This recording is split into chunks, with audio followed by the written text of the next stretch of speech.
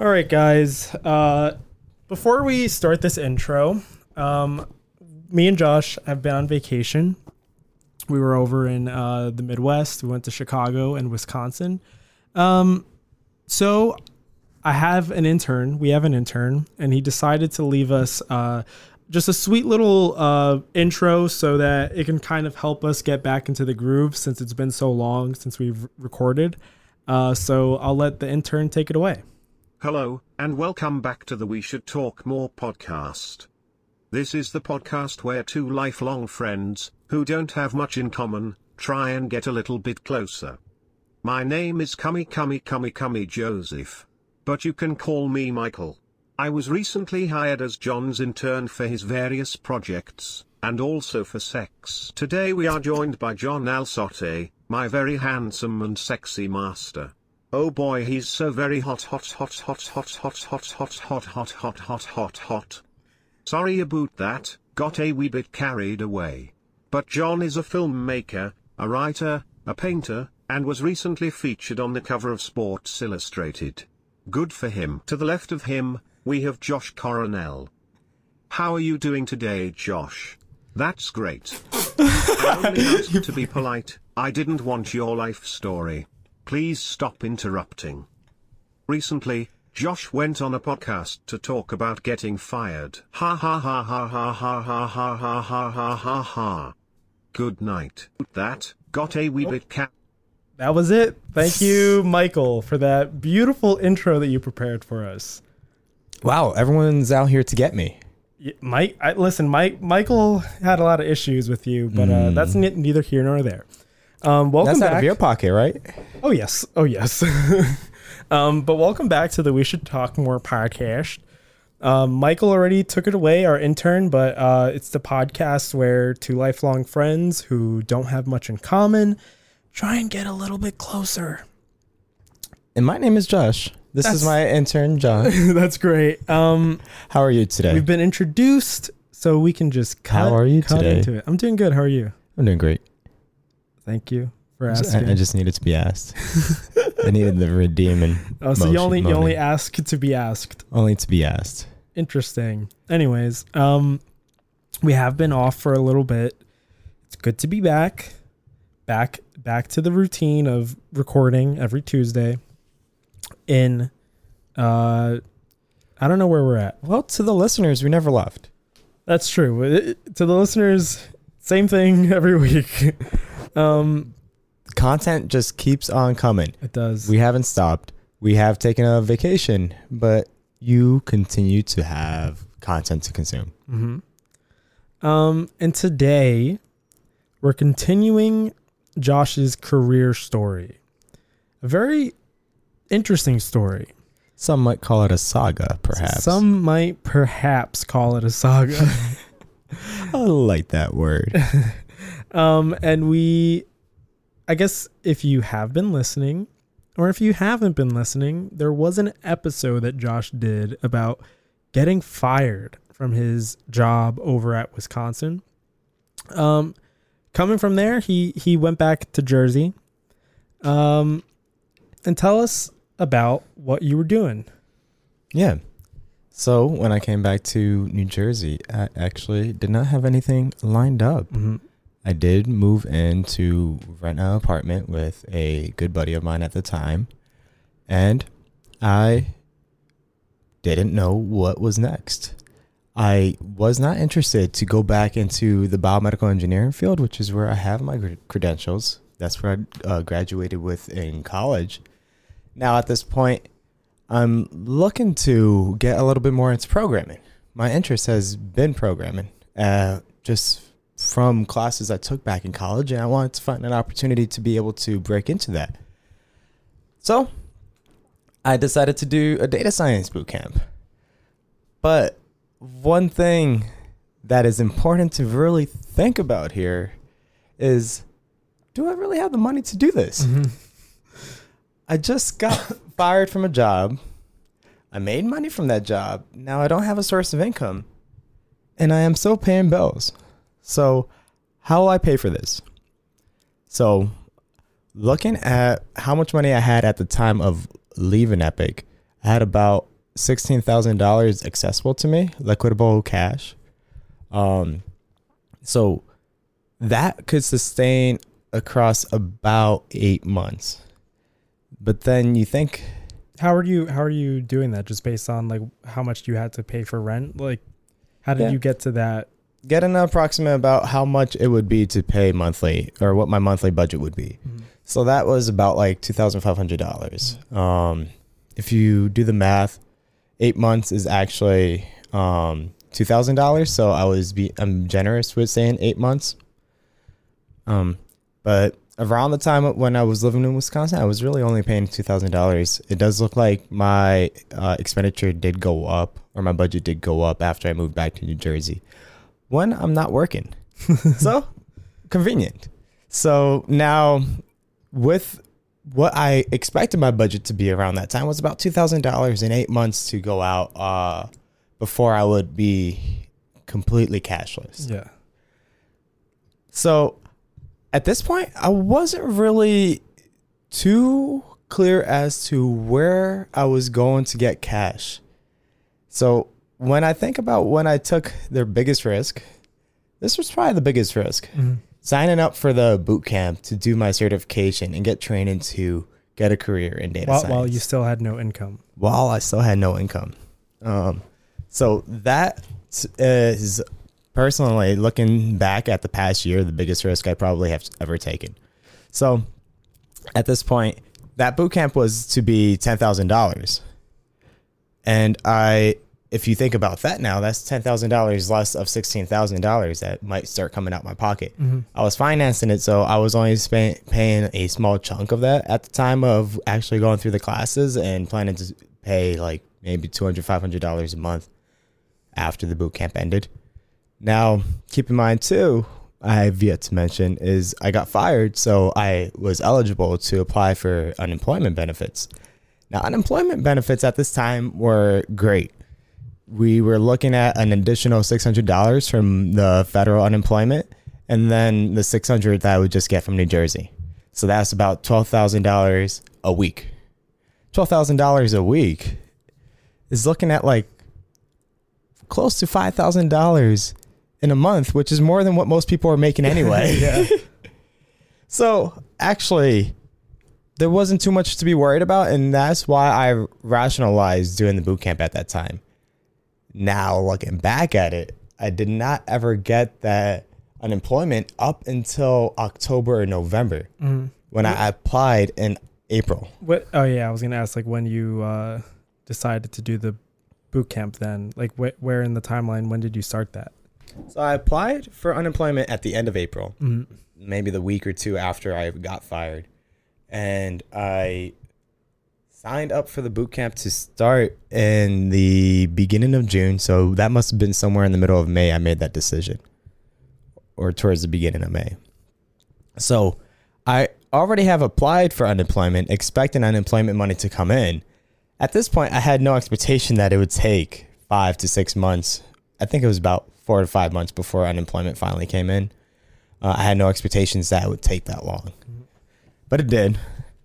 So when I saw that it was to be drawn out that long, I had to seriously consider, well, what am I going to do for money? Because my cash was definitely running low. Realistically, when I looked back at it, if unemployment didn't come in and I didn't take a new job, I wouldn't have had money probably around like November is when I would like be at net zero. So I was really not too stressed at the time in terms of like rushing into a new job, but an opportunity came my way. Our good friend of the show, you know who I'm talking about? Alex Lago. His mother, friend of the show. Also friend of the show. Mrs. Lago. She works at our previous high school, and there was a job opening. Decided that job opening did fall into the experience that I have, technical knowledge, computer science and engineering, that it might be of interest to try. So, there was a need for engineering and computer science teacher, and I decided to submit my cover letter and resume. Within like 2 to 3 days, I had a job offer. So there I am now with no I guess important context here. For those who aren't familiar, we went to a private high school. And given that it was a private high school, you don't need teaching certifications. Oh, yeah. Yeah.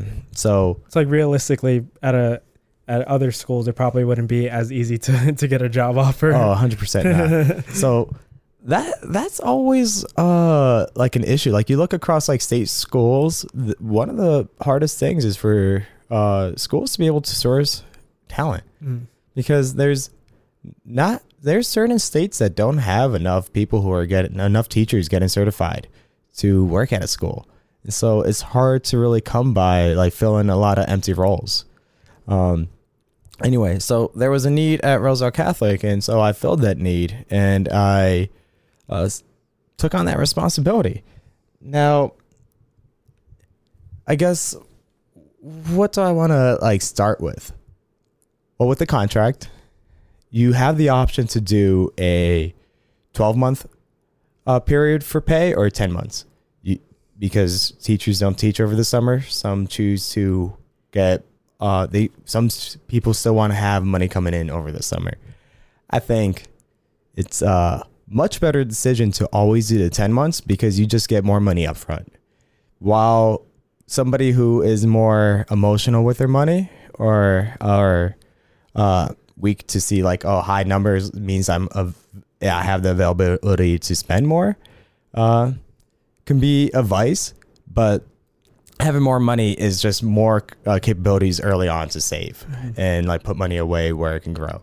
So I chose the 10 months. And so I just wanted to put that as like additional context here. And I don't know where I wanted to start. So let me pull up my notes real quick, unless you have any questions while I pause. Did you have any previous teaching experience that you think was useful for the job, or do you think you really had nothing like meaningful going in? I guess you can say I did, but not teaching experience, or not to nearly the broad scope that you would need for a teaching job, because there's so much more than teaching. What I've done in the past was work as what was called a supplemental instruction peer in college. And this was weekly sessions with students who were needing extra help in their math classes, specifically like algebra to calculus. And they would come in weekly for an hour or so, where they can come in with homework questions and we can review it together, just concepts that they need help with, and we can go over some examples. So it's just supplemental assistance after having like their weekly classes. And it was perhaps a little more where like it's also just assistance with college overall if they need some college advice. So it served as like a mentor type of role in addition to helping out with math. But that was the extent of my teaching experience, which isn't extensive. It's not extensive when it comes to teaching in school. And I'm going to get into that because the responsibilities of teaching are a lot more than what people tend to think. What are they? Great question. How did you come up with that one? Dead air. So, wow. The responsibilities are, you have to prepare for lessons. You have to be prepared to prepare for lessons. Like 45-minute lessons multiple times a day for different preps, depending on what you have. So important context here that I didn't add in yet was that I was hired to teach, well, I did mention computer science and engineering, but also algebra. And then there was a fourth class that was a half a year class, engineering, that wasn't to be taught until the spring term. So I was considered full-time because I had 4 courses. You're only doing 3. But I was only teaching 3 in the first half of the year. So, but the challenging part of this was they were 3 different preps. When I say 3 different preps, 3 different course materials that I have to prepare for. So that is generally a little more than what you'd expect when, say, you come in as a math teacher and you just teach Algebra 2. You're teaching the same content for 4 or 5 different classes. Far easier to do than it is to teach the same content for 3 different classes. Mm-hmm. But I will say, to be fair, somebody who's teaching 5 different Algebra 2 classes, that's a whole lot more grading. So now you're thinking about grading 20 students times 5. You're going through, you give out a test one week, you have 100 papers to grade. Yeah. And 100 is a long, tedious process. You really have to work out a system to be able to get through that efficiently. So that's another huge responsibility right there. A third responsibility is meeting like special needs. There are students who have what's called IEPs, which is a list of things to monitor students with special needs to help assist them with their learning due to like learning disabilities. And so there are times you might have to modify tests for a student. You might have to provide additional time for a student to take a test. There's a ton of different things that they list out on these IEPs that you're supposed to review and be prepared to assist the students with. Otherwise, you're not meeting laws and regulations that was administered by the government. So that's another thing you're supposed to be trained as before you're even a teacher. Then let me see like class management too. You're leading a classroom. You have to be ready to divide out the time in the class in a manner that is within the 45 minutes, and also maintain the classroom that it doesn't get out of hand. Mm-hmm. There can be behavioral issues. Fortunately, like, it's a Catholic school, so it's not crazy, but there's definitely been like some behavioral issues I've run into. And then also working with parents. You have to be familiar with how to facilitate conversations with parents, especially parents that might get a little upset. So be ready to resolve some conflicts, because there are plenty that might come your way just because parents get very particular when it comes to the way that you grade their children, and they're worried that you might not be fair across the board. So one thing you have to be like very good at when you're a teacher is keeping records of everything that will demonstrate that you're being fair to everyone. So now, that was a lot, but this is me getting hired 1 week before the school year starts with never having done any of that. Mm-hmm. I didn't realize how close it was to when you got hired before the school semester started. Did you find it difficult to fit in material for the amount of time that they had for class? I feel like that would be something really hard. Not having an idea of how like the flow of a class would go, like teaching. Like, did you feel like you maybe prepared too much or too little for like the amount of time? Yeah, that was my anxiety starting, but then it tended to be easy to fill in the 45 minutes, and you find that, wow, 45 minutes go by quick. Yeah. Just like we realize when we do these podcasts. Mm-hmm. But does it, I mean, it goes by quick, but do you feel then that like a lot of time was wasted maybe? Like you couldn't fill in that time, like doing something more productive or like meaningfully, I guess. Mm-hmm. Yeah. Yeah, definitely. There's always looking back at a day after like a day of teaching. There's definitely things that I would think, well, that didn't go so well. I could have done a better job explaining that concept. So I would try to use that and like adjust for the next day and be fair and teach better the next day always. The other thing I wanted to ask, I guess before we go too forward, like at the start of this, what were your thoughts about like that career? Like, did you have any intentions? Like, did you think about it often of like staying there longer, or was it always like this will just be a temporary thing until you finish your boot camp? So that's exactly what I wanted to get into next. So let's talk about it. One question that I tried to dig into when I prepared for this podcast is, did I want to teach? It's an important question. Walking into the teaching position, we can see that I prefaced this with I needed a source of income, but I also liked it because it helped me learn a lot more about different things that I did want to professionally develop. I get to dive deep into course content that was of interest to me, computer science and engineering. It's particularly computer science with me going into data science at this point. So like understanding the fundamentals that might be skimmed over from a certification program that I was working in or working through.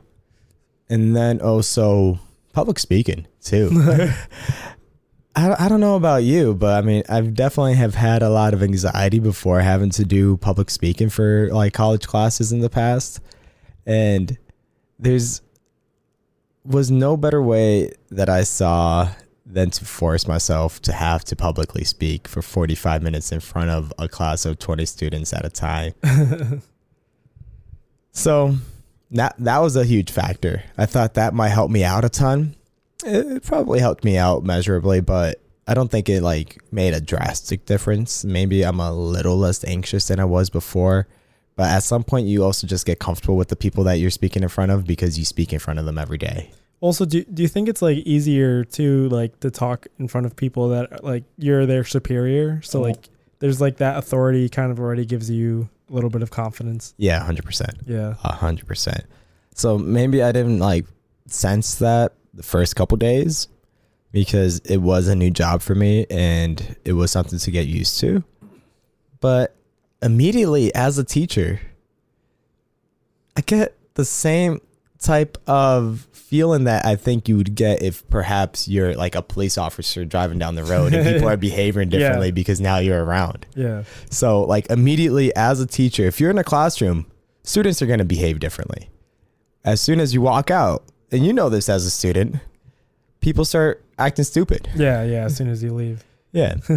Because they always think teachers are out to get you. Yeah. Always think that you're watching them and ready to stop them in their tracks with whatever they're doing. So there's a completely different tone as soon as you walk into a room, just as a teacher, and a completely different level of respect than you'd get from anyone else. As a teacher, like, I mean, you get called like Mr. whatever's your last name.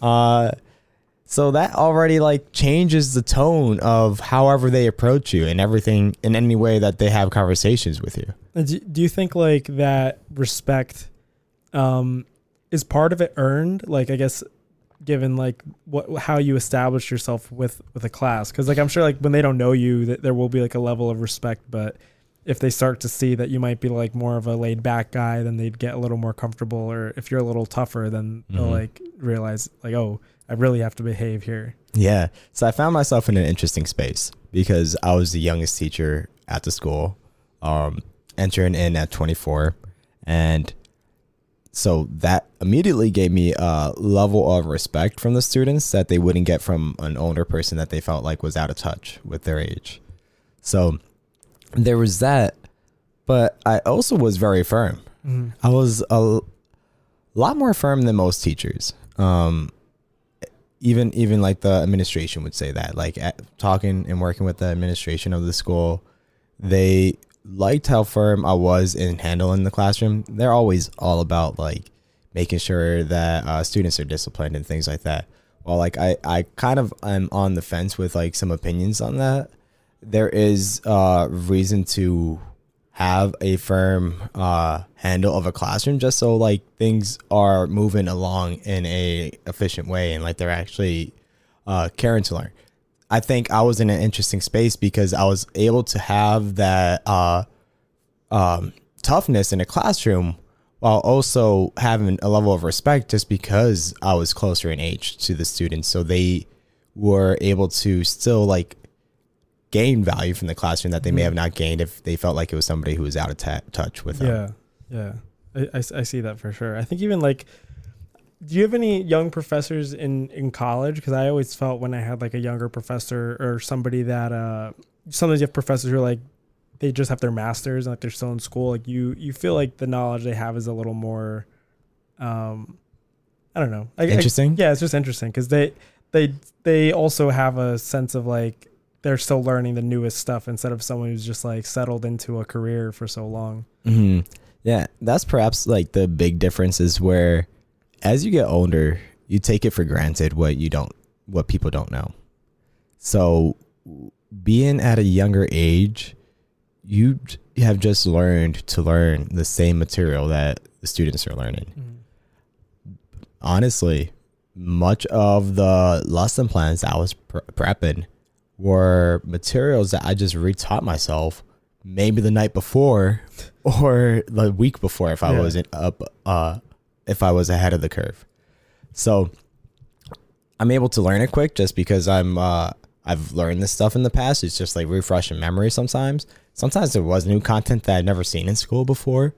So I had to like think about like, well, if I was to teach myself this as I just taught myself this, how would I explain it to somebody else?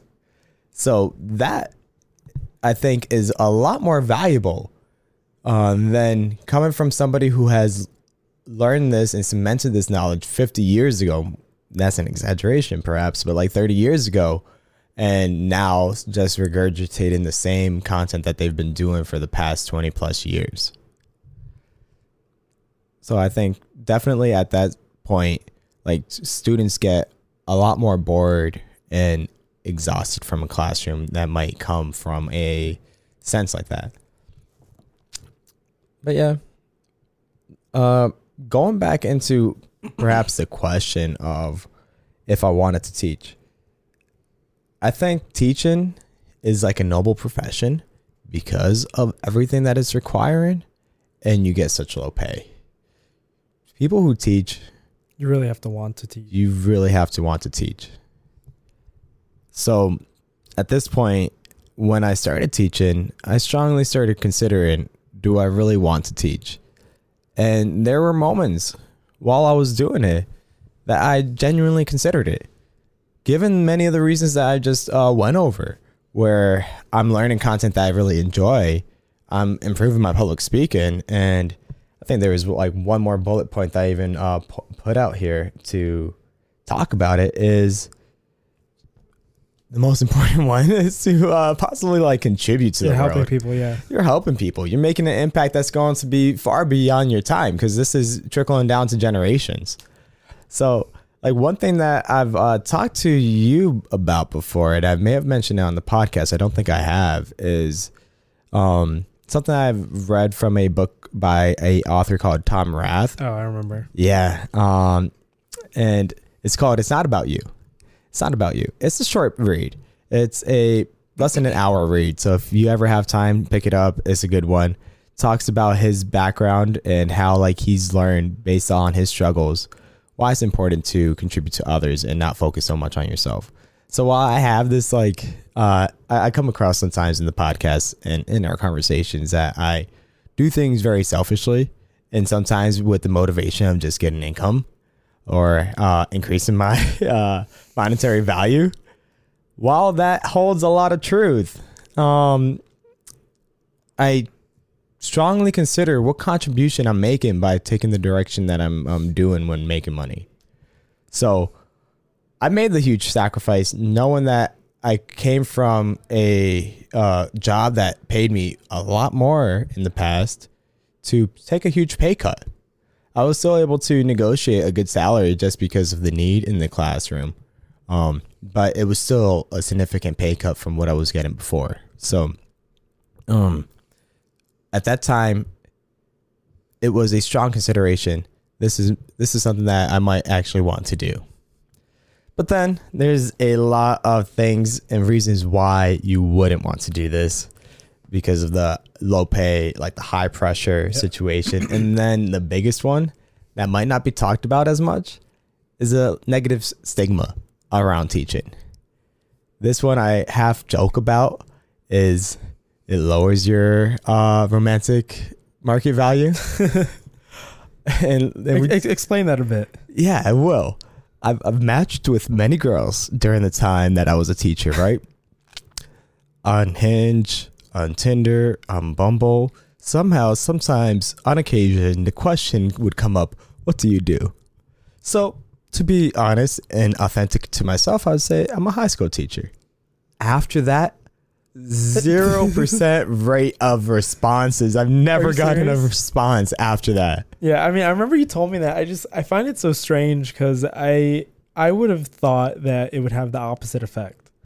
I guess depending on who you're talking to. Because I mean, if you're talking to someone who is maybe more interested in someone who's like a baller or whatever, like, then I guess if they're that shallow, they would just like cut you off. But there is. I mean, I know you were touching on like the negative stigma. Maybe I view it differently, but I guess there are a few people who view teaching as like a noble profession as well. I think maybe it's more so people that know teachers. Like my sister like taught, so like you get a different perspective maybe because like you see that and you're like, oh, you actually are contributing a lot. So like, I wouldn't ghost you if I was a hot girl on Tinder. I mean, John. That's all I know. It doesn't speak for everyone else, I guess. I just need someone like John in my life. We have to find each other, the female versions, on Tinder. Sure. No, okay. I mean, I'm open to something new. Okay. We can cut that part out. But back to the stigma. What else do you think? How else? What other reactions were you getting?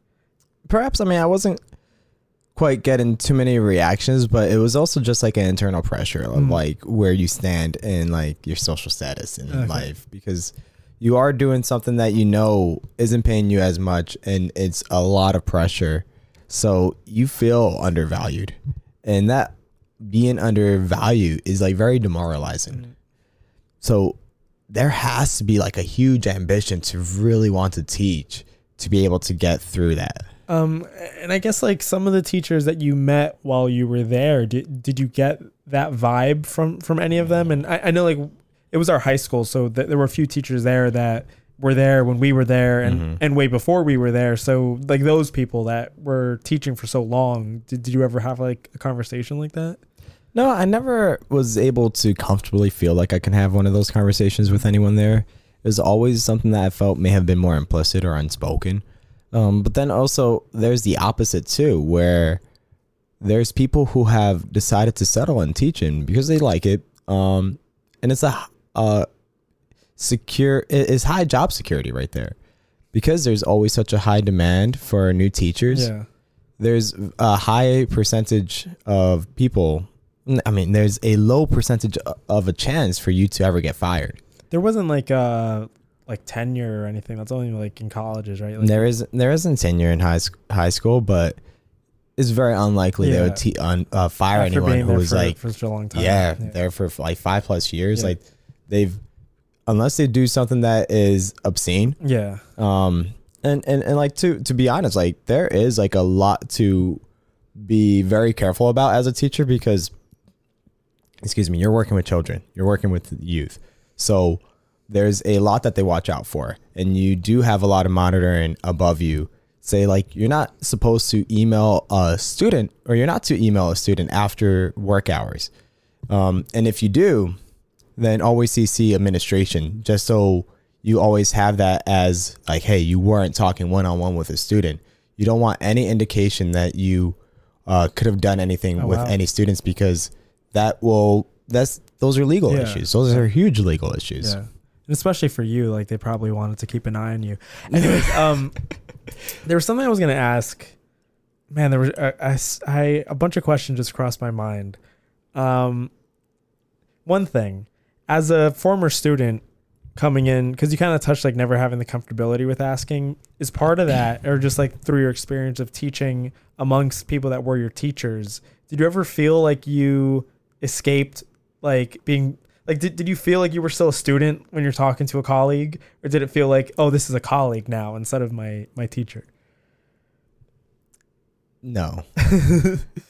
And I've gotten that question too. I got that question when I was getting interviewed. Actually, that was the big one. It's like, well, I forget how the interviewer asked it, but it was of the line of, how will you handle working with people that you may have considered your superiors?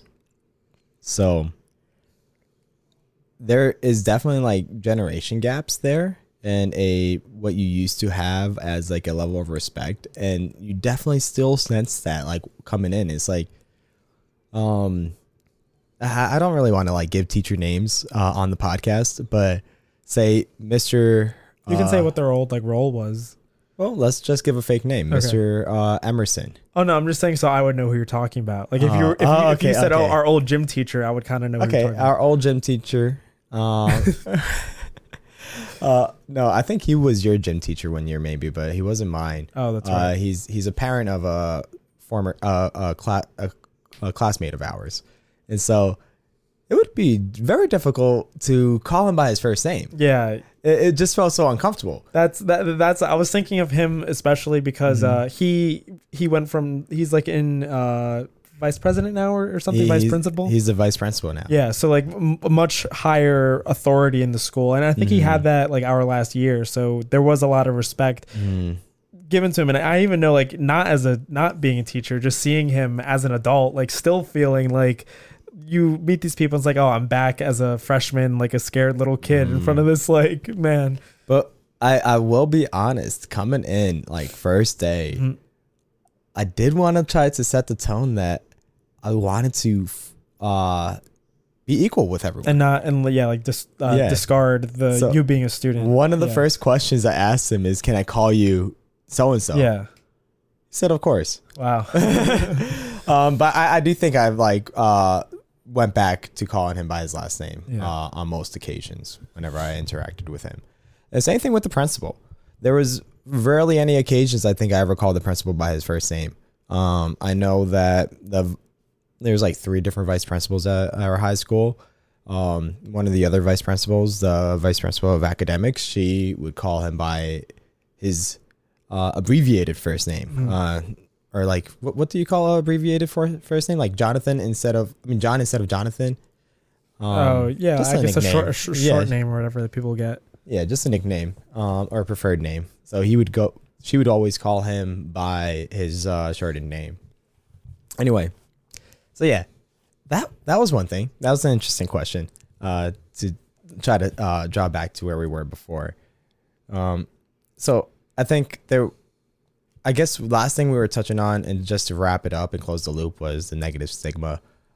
So there was a huge negative stigma, and that was a huge pressure for me to like really consider this as a profession long term.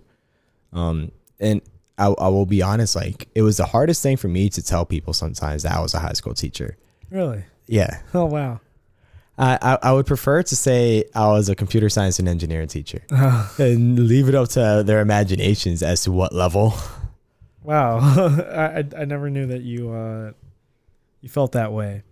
I put it on my data naps as computer science or engineering. I think I put computer science teacher. I didn't want to put a high school teacher. Yeah. Oh, interesting. I think it immediately, like you said, it depends on the person, but it immediately sets a different impression from some people. But like I'm interested as to like what other people think too. Yeah, like if you have any thoughts, like please let me know. Yeah, because in the comments, let us know if you're swiping on an app, you see Josh pop up, computer science teacher. Then you click through his photos. It's okay. Are you swiping on him or not?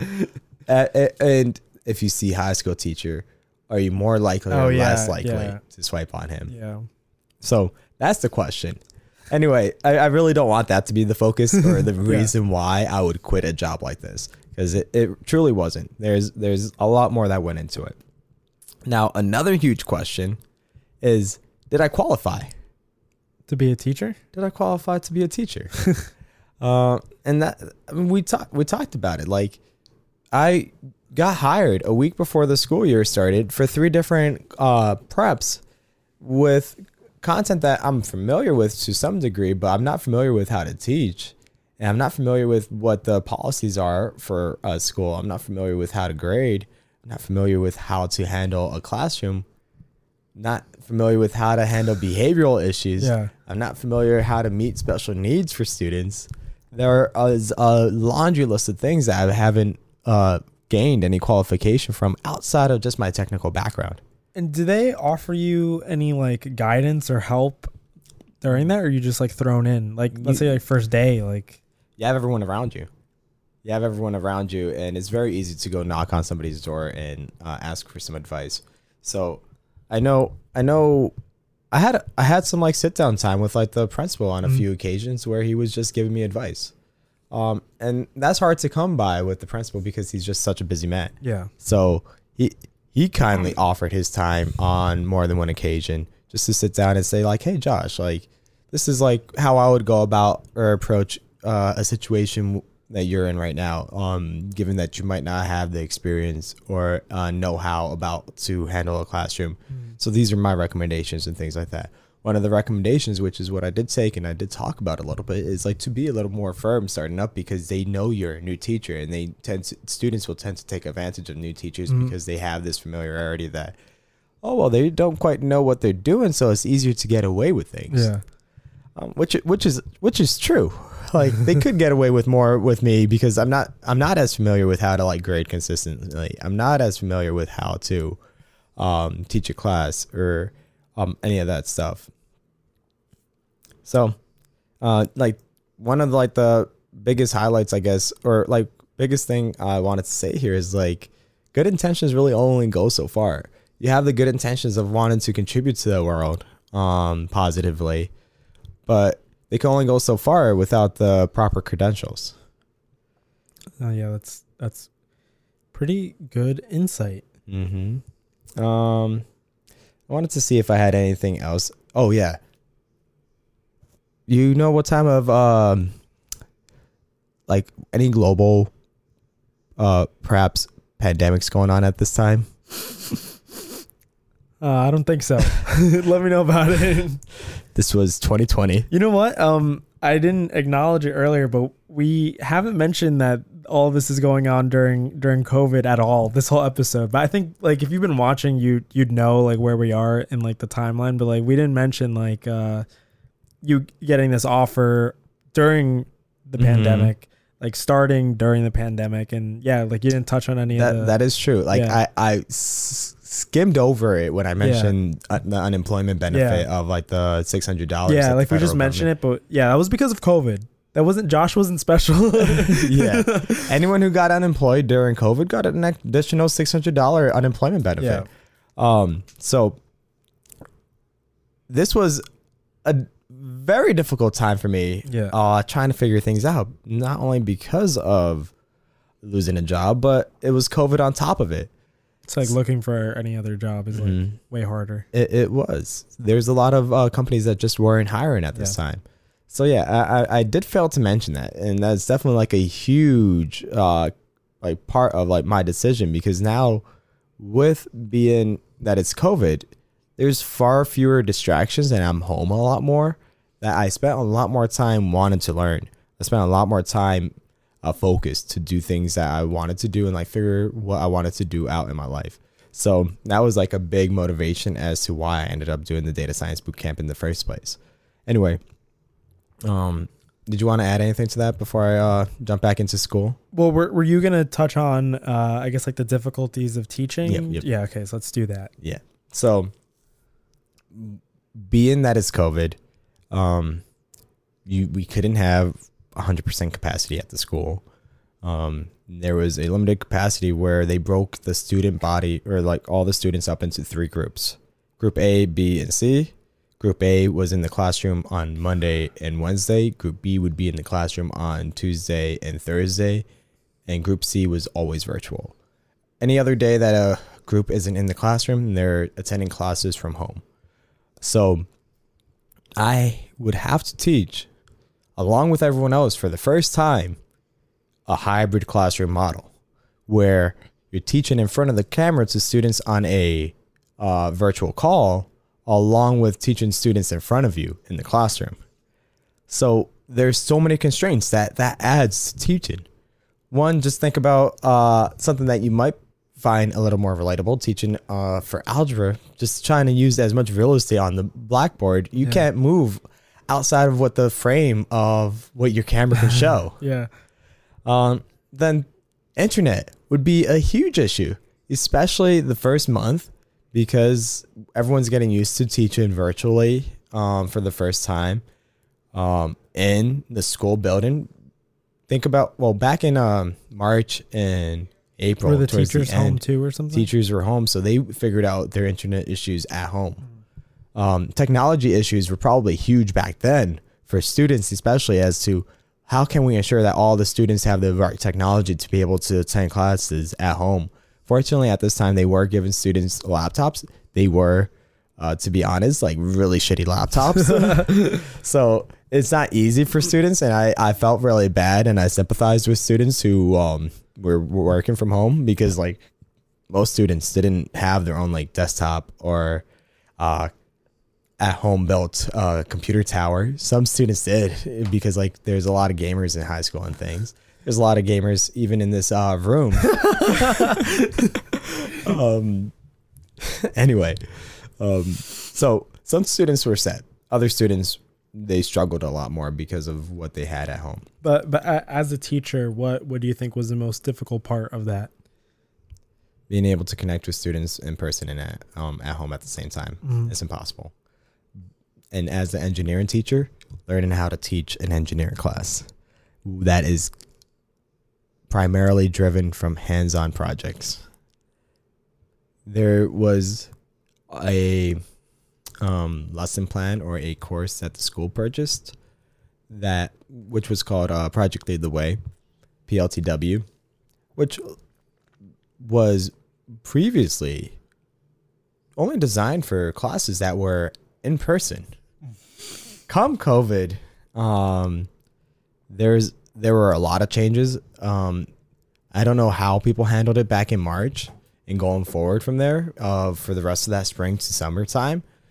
But they did restructure over the summer, where they had different ways to accommodate for students that were at home. But it was still like a huge effort to be able to meet that. There were times I would have to ask students who worked virtually to come to school to pick up material just so they can participate in projects that we would do in person. Or there would be an asynchronous classroom now, where one group would follow one lesson plan and the other group would have to follow a different lesson plan, is what an asynchronous model would be now. So that was like double the load on me to try to like manage that. That was extremely difficult for not knowing even how to teach one lesson plan at a time. Now to have to teach 2 to 3 lesson plans at one time. But this was not anything that I was just experiencing. Everyone around me was experiencing a ton of trouble. Fellow teachers were running into so many technology issues. Everyone ran into the internet issue. There was a lot of schools across like different districts were targeted to DDoS targeted, where like their internet was taken down because they found schools to be an easy target because they had to teach a class. Yeah. And you were 100% dependent on that because you needed the internet connection to be able to teach a class now, which was not anything that you could have really interrupted in the past. Classrooms would still be taught whether or not internet was up or down. Now you have to adapt to that. If a class you couldn't teach virtually one day because the internet went down, you had to figure out, well, what are you going to send out to your students to be able to catch up on what may have been missed, or what are you going to have to push back, and then what time are you going to have to catch up? Like, just think about us having to catch up on podcasts just because we're going to go on a vacation for 1 week. We had to catch up on course material because one day the internet went down. So you would run into so many struggles just like that. Everyone experienced that, though. It wasn't just me. So one thing that I found that I was able to positively contribute while I was there was my technical know-how that many older teachers didn't have. So I felt good about that, and like I was happy to be able to help by like going around to other teachers who may have struggled a lot more and being able to like set up a conference call or virtual classroom, like PowerPoint and other things. I think they figured out PowerPoint by now. Anyway, that was that. Let's see what I had as the next talking point, unless you have any questions to bounce off of that. I mean, I was just thinking like all of these like negative circumstances, like I know we haven't really got into it yet with you quitting, but if none of these if like this certain circumstance with COVID making it even more difficult, do you think that would have affected your decision at all with like wanting to leave? I always like a challenge.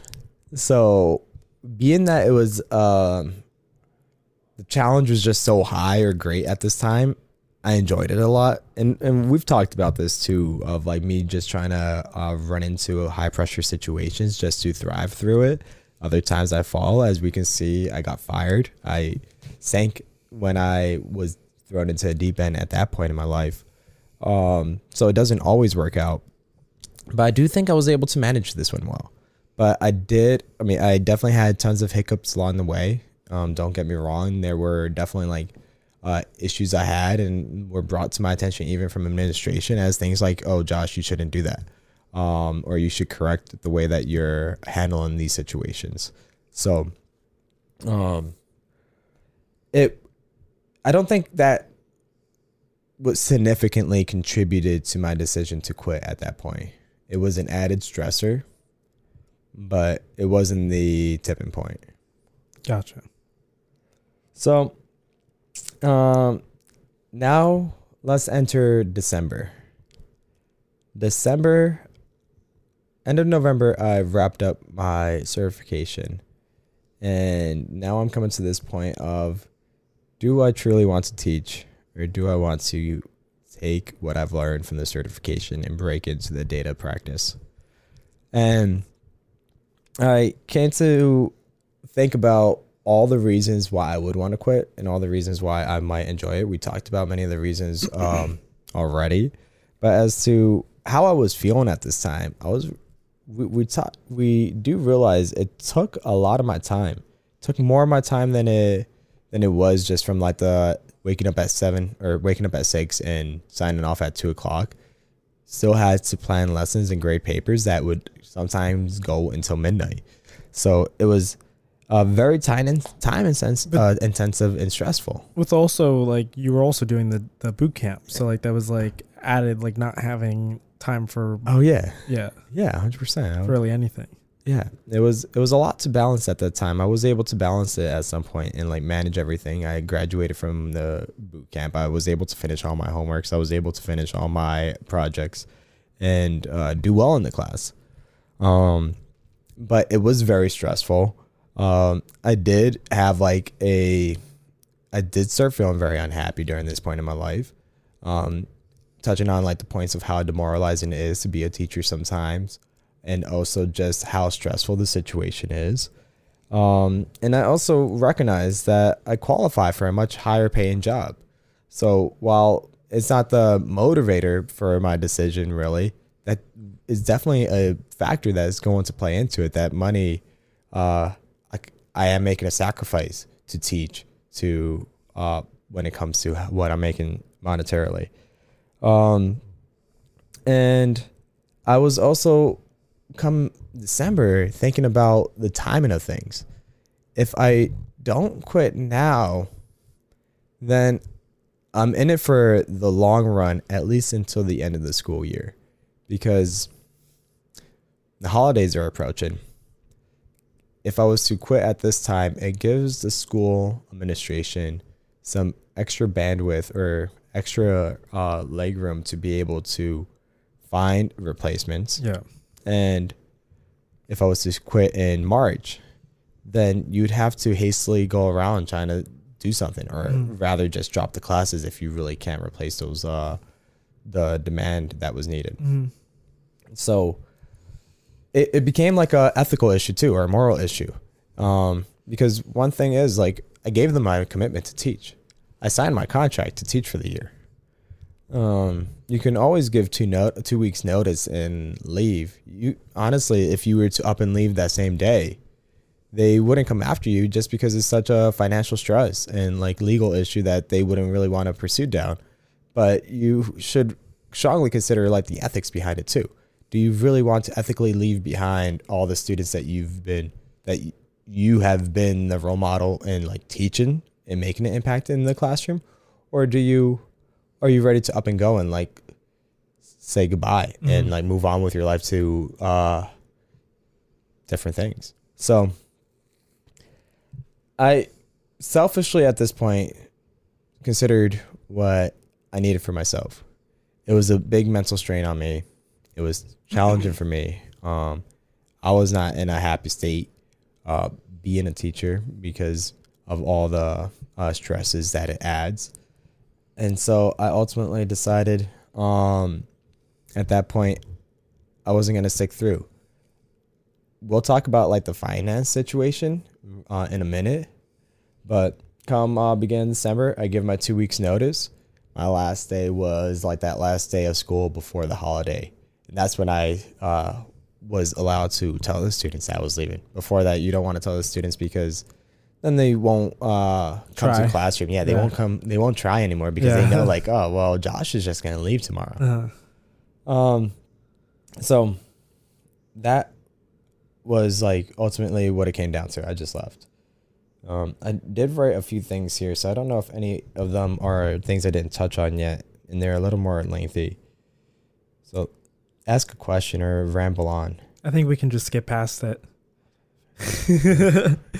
Guys, I haven't had many dates lately. There's a girl I have a crush on. We went on a couple dates. I don't think she watches this podcast, but if you are watching, I have a crush on you. So, that's wonderful. Who is it? I'm just rambling. Can you give me a 30-second story about this? I simply don't have time for that. I'm sorry. Oh, wonderful. I guess here I also mentioned how when evaluating my happiness, I felt I would be a lot more happier like pursuing what I really wanted to pursue at this time. And I made that decision. I didn't want to pursue teaching. So that's to wrap that part up. But also I want to think about now the financial risk that I'm taking because I'm quitting again. Well, not quitting again. But you're going back to being unemployed. Yeah, I'm leaving a job with no money. No job lined up. And no job lined up. And this time, because I'm quitting, you're not eligible. Yeah, you're not eligible for unemployment. So where do I stand? So I didn't mention this yet, but my student loan is paid off. I was able to pay that off when unemployment money came in. And another great, I guess I'll mention it now because I was just about to. I was going to save it for later. Another great thing is come around, I think it was March or around tax season. Joe Biden becomes president. And he decided that he would sign into law. He became president in November, by the way. He didn't become, with the way you frame it, it's like, come around March, he became president. It's like Josh was denying the election until he got the tax. Until he was inaugurated. No, he got inaugurated in January. But around tax season, I think that it was signed into law that the first $10,000 of unemployment is untaxed. Mm-hmm. So that was great for my bank account being unemployed. So anyway, thank you, Joe Biden. Love you. There's no political discussion on this podcast at all. Just wanted to add that in as to how it made my life easier, not in terms of any political alignment here. But John is I like Joe Biden. John is a big Trump supporter. Just to close the conversation there. So I did want to think about the worst case scenario of my financial situation. So to start with how I started before, my liquidable assets at this time was $24,000. This is cash that I have on hand that I can use. Maybe $2,000 of debt, so maybe $22,000. But when I was looking back at the money, it was not easy for me to look at the trends. But anyway, at the time of quitting, my monthly expenses actually was significantly higher given a unfortunate event of my roommate moving out and refusing to pay I was confused rent. for a second. Yeah. So worst case scenario, I would have to pay an additional $1,000 a month to cover his rent expenses because we didn't have a roommate to replace him at the time. I'll tell the story. Go for it, but do it in a respectable way. I'm Josh's roommate. And I got that's mean. Wait, I'm doing a voice that's not at all like his. He really isn't. I'm Josh's roommate. Oh, you're saying I really isn't? So I was doing his voice just then? It really wasn't like his voice. Okay. I'm Josh's roommate, and I'm getting moved with my job to insert state name here to not identify this person.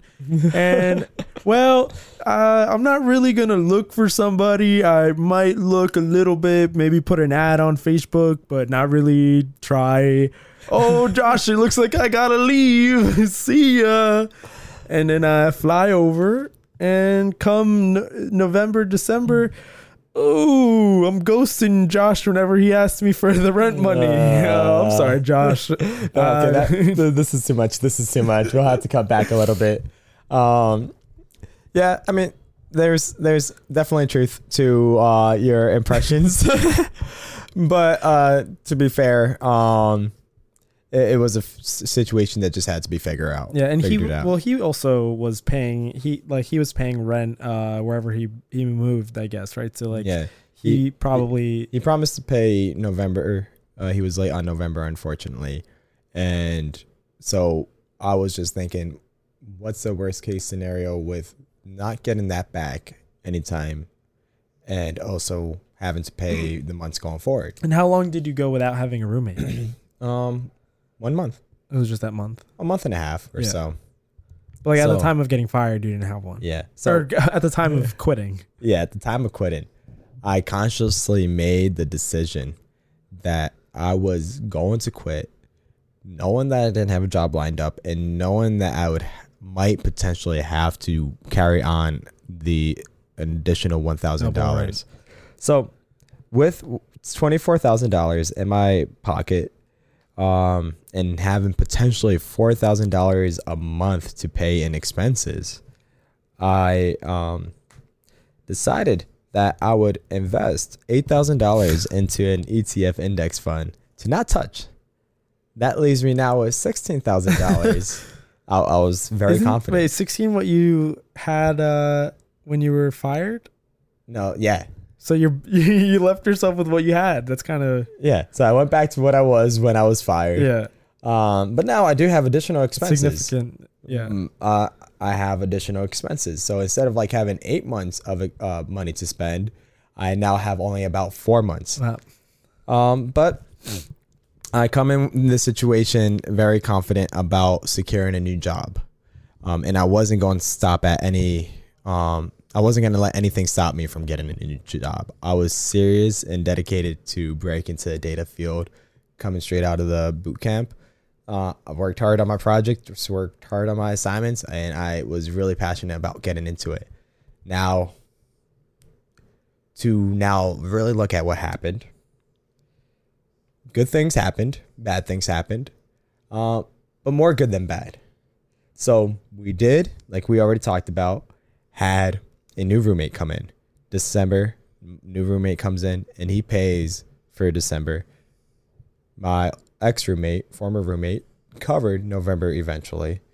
So now that's totally paid off. I don't have to worry about those expenses. And the new roommate is staying for the remainder of the lease, which is up until the end of April. That's correct. Just wanted to double check myself. And then Joe Biden became president. We already talked about that one. And I chose, and one thing I mentioned earlier was that I chose the 10 months to get paid rather than 12 months. I didn't do that intentionally with the idea to quit, but that did significantly help me out because I ended up making more than I would have if I had the 12 months. So that definitely positively helped my situation out tremendously. But the negative thing that really came out of this was it took a lot longer to get a job than I expected. I was really hoping to turn around and get a new job within like 2 months. I didn't get a job and start my first day until the first week of April.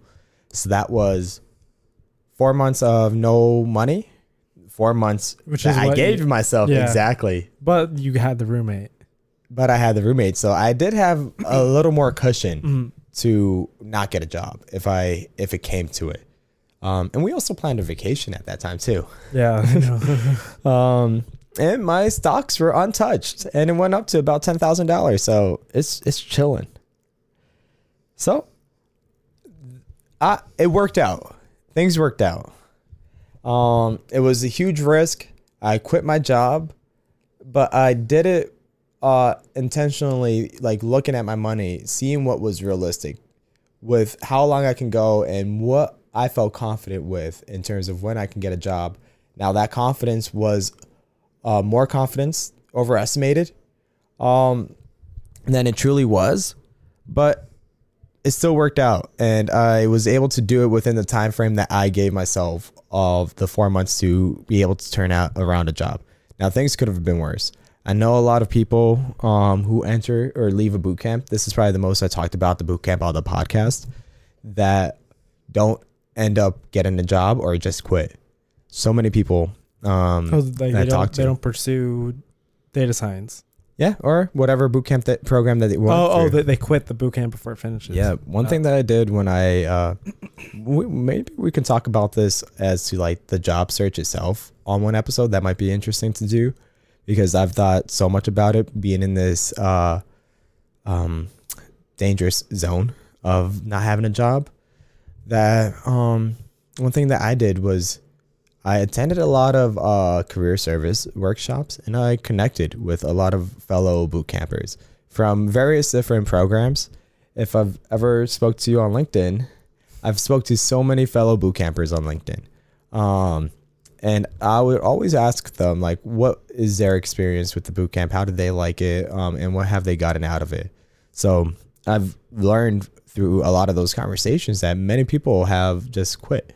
They made it through the boot camp. They completed all the assignments and projects, but they could never find a job. And that's kind of the tough reality.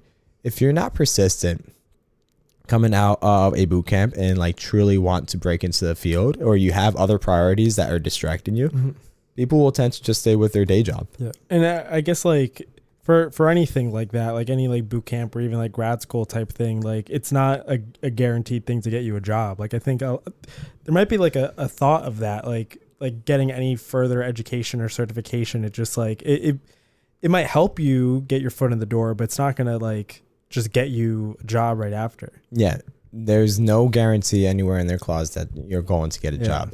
It ends up coming to you, and it comes to how much time you want to put in. And if you're going to stay persistent throughout it, that's the key part. If you decide that, I'm going to work 10 hours one night and then never work again for the rest of the week to work at getting a new job, then it's not going to work out. It clearly, you could work much more than 10 hours across the week if you divide that up across the 7 days of the week. So, it's going to be very important that you remain persistent and don't get demoralized, because it's easy in those situations where you're seeing that no one else is getting a job around you. A lot of other people are struggling, which I was seeing a lot, having networked with so many other fellow boot campers, that why continue if there's no light at the end of the tunnel? So it does work out if you like continue at it and you keep trying. And there's many, many, many success stories out there. And that was always what kept me at it. Like there was a beautiful article. Maybe I'll try to source it and like send it to you so we can include it in the show notes, where this one person coming out of App Academy, which is a program over in San Francisco and New York for web development, he immediately after the program started working for the boot camp, where he was working as a TA for the classes. But he was doing that with the intent of continuing to apply for jobs, right? And he secured a few jobs, not low income, but like about median income, about like $60,000. But this is also thinking about San Francisco wages. And then he secured a job with Yelp.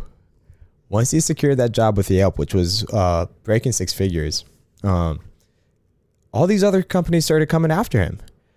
You can get one offer or a few offers right off the bat.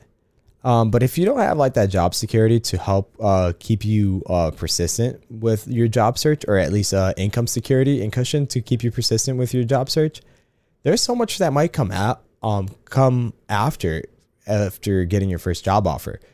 There's a trend that you'll see through a ton of different stories where people who continue to do job offers over a span of like 4 months or so, the first offer is going to start around like $60,000. It's not going to, but it has started for many people like around like $60,000, then 80,000, 100,000.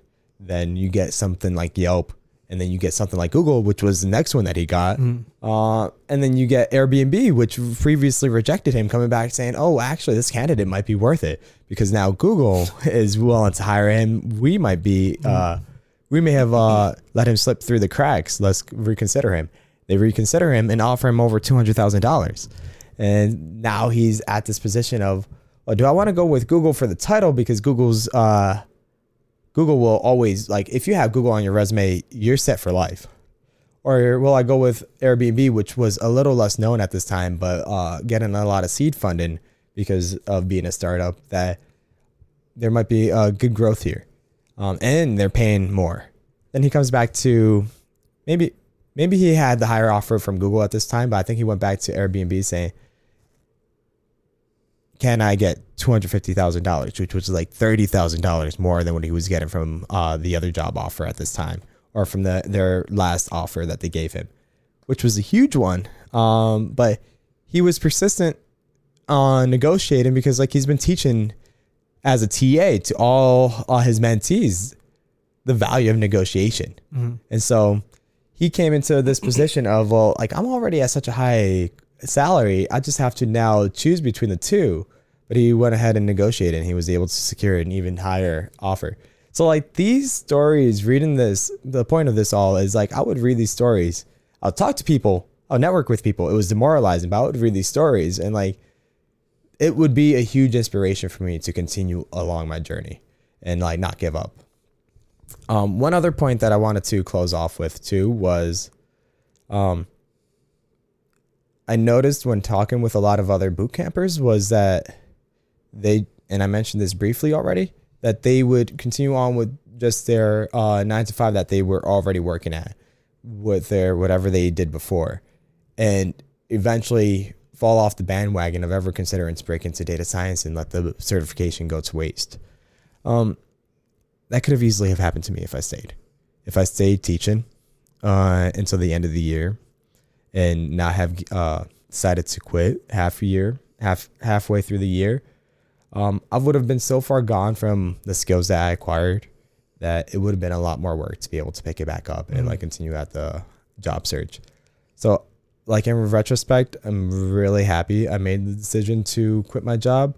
While, like, I've made huge sacrifices that were selfish, it would have been a huge negative impact on my, like, personal happiness. And one thing that is extremely valuable that everyone should strongly consider is your own mental health and your own happiness. And so, like, I'll leave it at that for my story, and, like, close it off with that. Oh, that's such a cute ending. Thank you. all men should go to therapy. That's all I have to say.